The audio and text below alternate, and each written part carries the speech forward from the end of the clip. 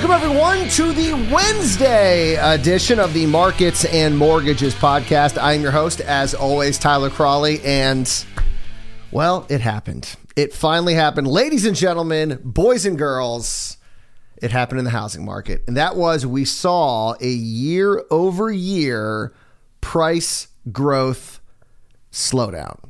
And if I had an applause button, I'd be pressing it right now, but I do not have one. It was pretty exciting. It was pretty exciting news to see this report come out. So, of course, I'm talking about the gold standard when it comes to home prices. That would be the Case-Shiller Index. And for the first time since November, which if you remember in November, we thought that the housing market was beginning to slow down.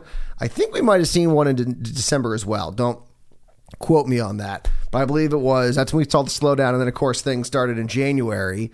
We first saw it with, it was Altos Research, and they were like, hey, inventory levels are disappearing.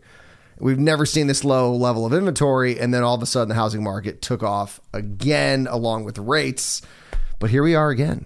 Here we are again, friends. And it looks like we could be seeing, keep our fingers crossed, the housing market beginning to slow down. So here's the data, and it's nothing drastic. I want to warn you, it's not like a big drop. It was just a drop. That in itself is impressive. The S&P CoreLogic Case-Shiller U.S. National Home Price NSA Index. Woo! Every time I always try and read that without having to take a breath, never works. They reported a 20.4% annual gain. So April 2022, April 2021, 20.4%. That is down from the 20.6% growth that we saw in March. So even though home prices are still up 20%, they're only up 20.4%. And therein lies the magic. And then looking at the month over month increase, the U.S. National Index posted a 2.1% month over month increase in April, but that was down from the 2.6% that we saw in March. So annual and monthly gains showed signs of slowing. So awesome. No other way. It's just awesome. It's just, let's hope. We got to hope now that the May report is going to show slowing really kicking into gear. And we're not going to see another false flag, another fake report. Well, they were real, but we were just tricked into thinking that the housing market was starting to slow. And then things really took off. Now, obviously, there are a lot more factors involved now versus where we were at the end of 2021. So I have confidence that this could be the beginning of the slowdown. But I've been wrong before. So what do I know? Now, here's the other thing that's a little troubling. The 20-city composite, which is usually what economists sort of look at to make their prediction for each month. They don't look at the overall index. They look at the 20-city composite. That was at 21.2%, which was actually up from the month before when it was 21.1%. And economists had actually predicted that it was going to fall. So there was a fall, but it wasn't with the 20-city composite. It was with the national index. Now, where do you think, which housing market was the hottest? No, you thought Phoenix. Of course, Phoenix was number one for almost 3 years. It was not. In fact, the state of Florida is like the epicenter for rising home prices because Tampa had the biggest year-over-year price growth at 35.8%, followed by another place in Florida. You might have heard of it called Miami. That was up 33.3%. Man, I remember, I want to say it was in the Journal. I want to say end of last year maybe. And they were saying how like Florida was sort of like a net, it was like a zero sum. There wasn't a net increase in migration. A lot of people were moving to Florida during the pandemic, but there were also a lot of people leaving. And so I thought maybe we wouldn't see this insanity in Florida. And it turns out that might not have been entirely correct, at least not in these areas, because Florida, the top two areas, metro areas, are in Florida. Now, Phoenix, as I mentioned, which led the category for almost 3 years straight, has now fallen back to the number 3 position. Oh, man. Poor Phoenix. They're only up 31.3% year over year. Oh my gosh. It's basically going backwards in Phoenix, only up 31.3%. So that was from the Case-Shiller Index, as I mentioned, the gold standard when it comes to home prices. But when we get the Case-Shiller Index, the same day we always get the Federal Housing Finance Agency's Home Price Index, also for the same month. And they're always like a couple percentage points behind. And so, the Case-Shiller is pretty much the gold standard. So I guess you can say the FHFA is not doing as good of a job, but they had home prices up 18.8%, which was actually up from the month prior when it was 18.7%. And they had home prices up 1.6%, which was exactly what they had in April as well. So a little, not entirely different. I mean, obviously we're talking about statistically insignificant moves, one up and one down, but a little different. And like I said, the FHFA is always a little bit, I won't say smaller, lower number. That's the number I was going to say. It's a smaller number. So like I said, year over year, 18.8% and month over month, 1.6%. Now, what's cool about the FHFA report is they actually have a more detailed regional report. So the Case-Shiller only has sort of like the top 3 metro areas. This gives it to you by region, both annual and monthly. And the South Atlantic, not surprising, not surprised by that at all, led the way, up 23.5% year over year, followed by the Mountain region, pretty close behind at 23.3%. And then the West South Central region was up 19.2%. And then looking at the month over month jump, the West South Central region was a top dog with a 2.5% jump month over month, followed closely by West North Central, up 2.3%, and then 1.9% for the South Atlantic. Will Dorner, a economist at the FHFA, noted that low inventory levels will keep prices elevated even though rates are moving up, saying in a statement, quote, "The inventory of homes on the market remain low, which has continued to keep upward pressure on sales prices.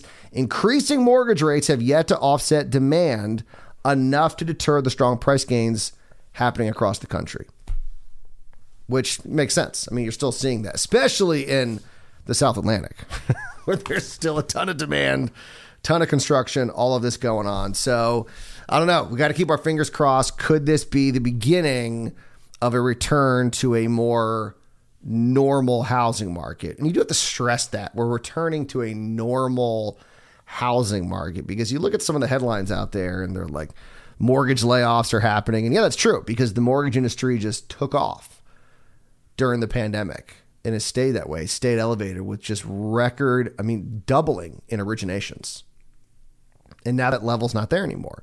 It was never going to stay there. And so that's inevitably going to happen. And it's not the end of the world. It's not 2008. It's not Armageddon. It's just a return to normalcy. That's all it is. But that doesn't, you can't, not going to sell papers. It's so funny because we still say that, like, you're not going to sell papers with that. Well, who buys papers anymore? Like, no one. So you're not going to get clicks with that, is what I should be saying.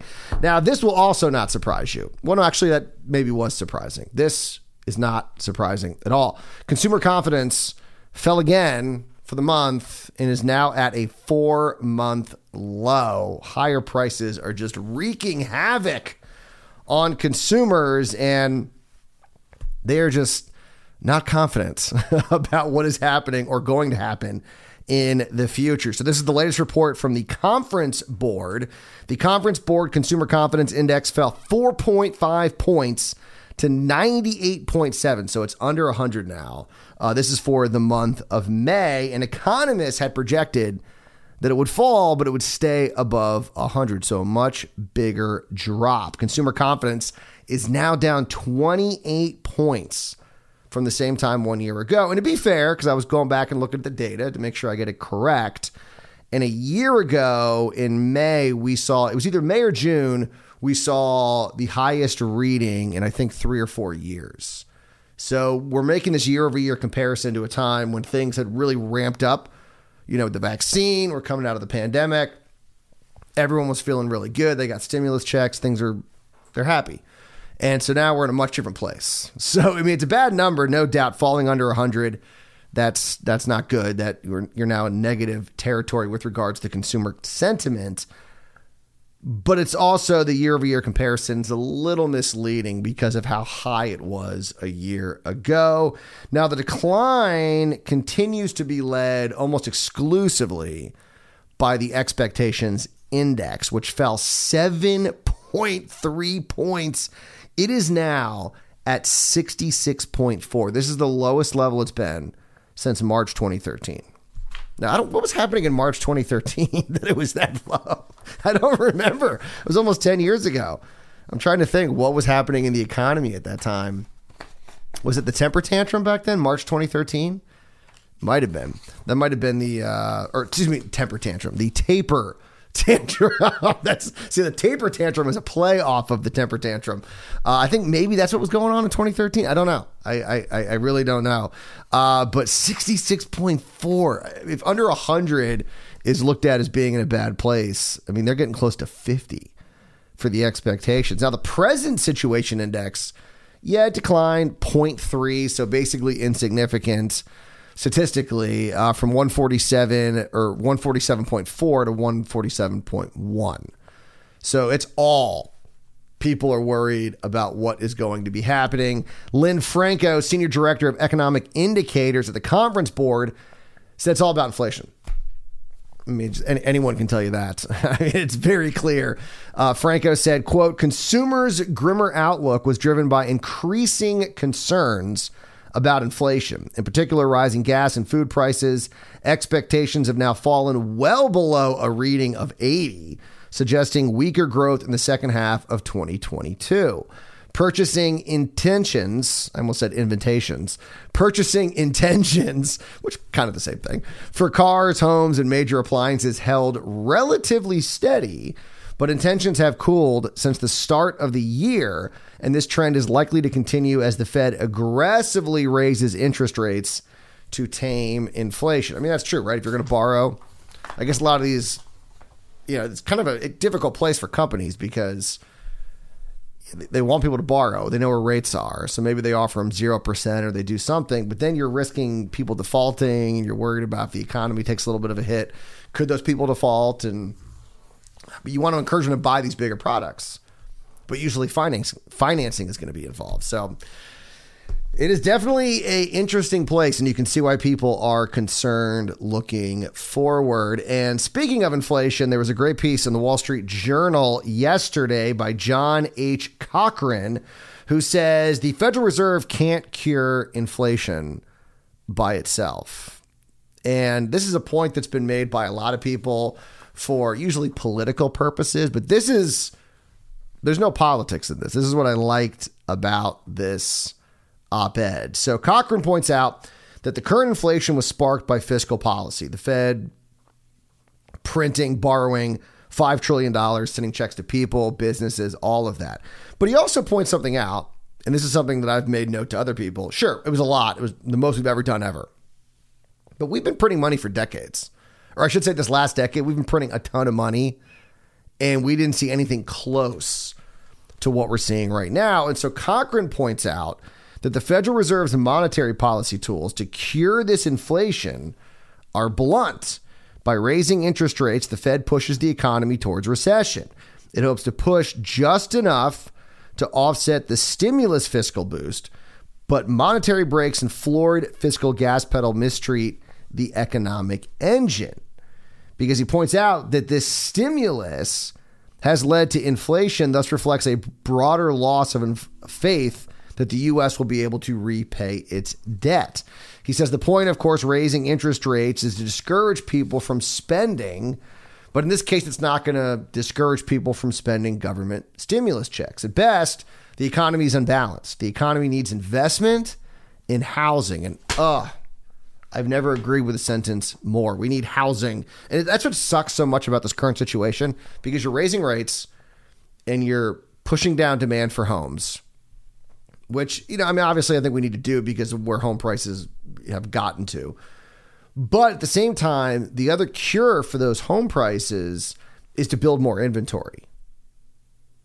And what happens when you push down demand and increase borrowing costs, that increases borrowing costs across the board. So now builders have to spend more money to borrow money.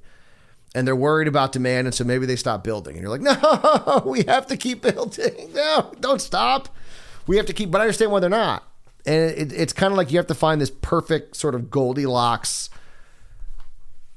equilibrium. And it's hard to do. I mean, it's very hard to do. It doesn't have, it never works. I mean, it's central planning never works. And so it's very, very hard to do. And so slowing the economy isn't guaranteed to reduce inflation, especially for durables. Even in the 2008 recession, Cochrane points out, with unemployment above 8%, core inflation fell only from 2.4% in December to 0.6% in October. So it never even went negative, despite the fact that we had an 8% unemployment rate. Now, many governments, including the U.S., are wanting to address this inflation problem by printing more money and to help people pay their bills, which, if you know anything about inflation or how it works, that's the stupidest thing in the history of the planet. It always reminds me of that scene from Ricky Bobby. What's it called? Talladega Nights, where Ricky Bobby stabs himself in the thigh, and then they're like, we got to stick another knife in there to pry the knife out. And all it does is just put another knife into his leg. But that is literally what the government is suggesting to do when it comes to inflation. If prices are rising because there's too much money in the system and your solution is to print more money, you're just sticking another knife into your leg. That's all that you're doing. You need to pull liquidity out of the system in order to get prices to drop. Because as Milton Friedman always says, or said, inflation is always and everywhere a monetary phenomenon. Too much money chasing too few goods. So putting more money out there only exacerbates the inflation. So Cochrane says monetary policy alone cannot cure sustained inflation. The government will also have to fix the underlying fiscal problem. Short-run deficit reduction, temporary measures, or accounting gimmicks are not going to work. Neither will, he points out, because a lot of people are going to say, oh, what are we supposed to do? Go back to austerity? No, he says a bout of growth-killing high-tax austerity is also not the answer.